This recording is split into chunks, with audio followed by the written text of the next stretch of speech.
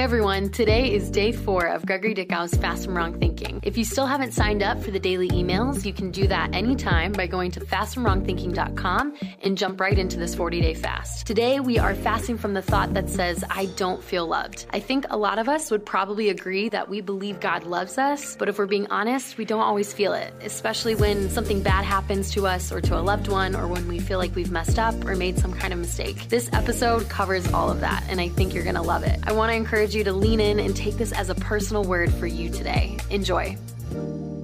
How does God speak? How do we know God's voice? Because sometimes we feel condemned. Sometimes we feel guilty. Sometimes we feel ashamed. Sometimes we just beat ourselves up. Sometimes we think God's mad at us. Sometimes we think God's judging us. Sometimes we think God's not listening. Sometimes we think God's so far away.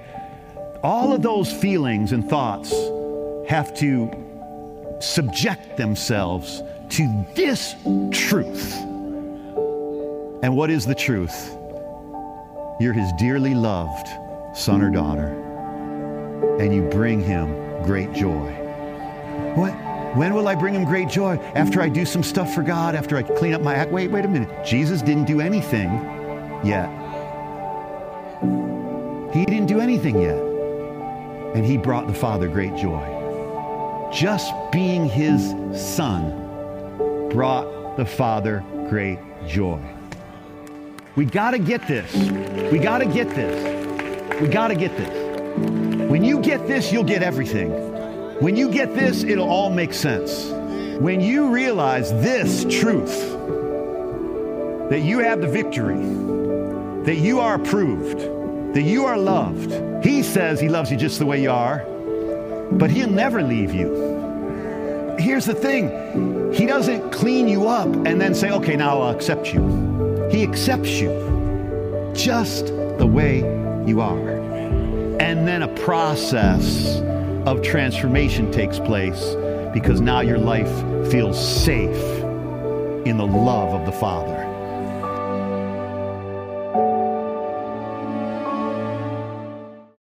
You know what you look like in God's eyes? In God's eyes, you are loved, you are chosen, you are holy, and you are without fault. I'm going to tell you something. Most of us here today, we're living our lives based on how we look in other people's eyes. And we need to stop that today and awaken to only one thing, what we look like in God's eyes. And you know what? You look like 4 things in God's eyes. In God's eyes, you're loved. In God's eyes, you're chosen. In God's eyes, you're holy. And in God's eyes, you are without fault. You say, how can I be without fault in his eyes? I make mistake after mistake after mistake. But in his eyes, you are without fault because he looks at you through the blood of Jesus. You know what? It's not about what you have to say, but the Father said. But Lord, I'm so unworthy. But the Father said, I don't deserve it. But the Father said, I got good news for you today. You might say, I don't know what I'm going to do. But the Father said, bring out the best robe.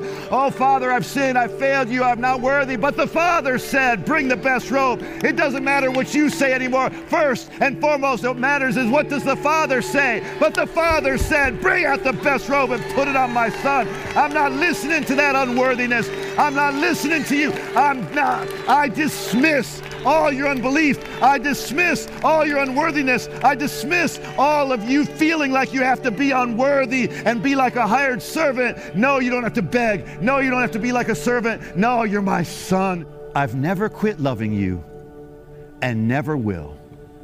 Expect love and love and more love.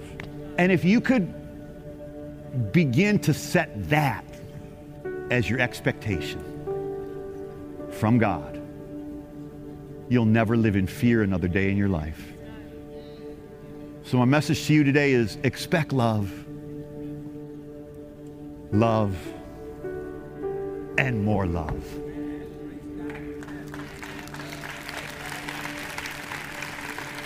Well, I'm not so sure about that, preacher.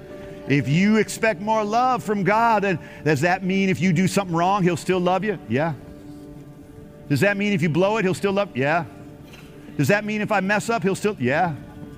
Does that mean if I get mad and angry and cuss God out, he'll still love you. Yeah. You say, well, then I could just get away with anything then. Yeah, pretty much. But you know what? After you've gotten away with it, you know what you should expect? More love. And after you reap the harvest of your bad seeds that you sowed, you know what you need to expect after that bad harvest? More love. Because God won't spare you, in most cases, from the harvest of your seeds, but he will find a way to demonstrate his love again. God is love. God is love. God is good. You say, oh, I think we're hearing a little too much about that. You know, we need to get into some sin, Pastor. Why do we need to get into something Jesus already died for? Buried. Absolved.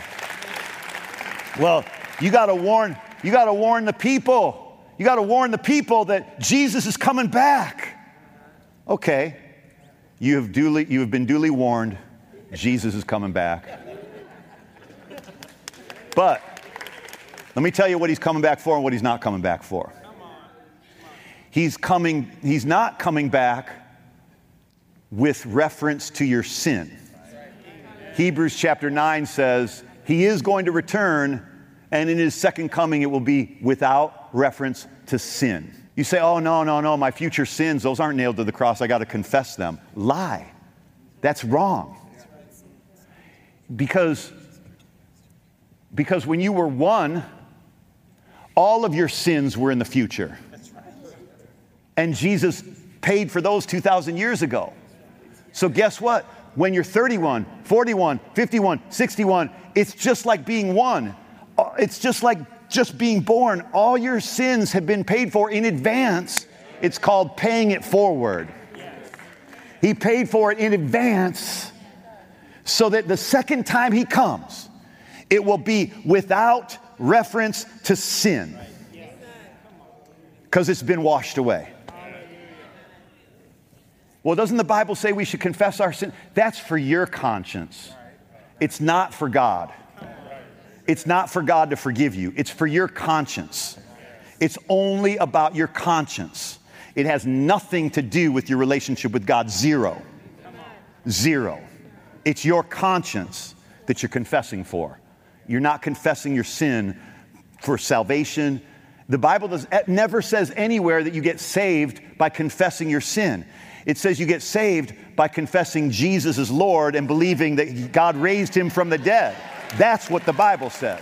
I've been in friendships and in relationships where I wasn't really sure what a person's motive was, what a person's intention was.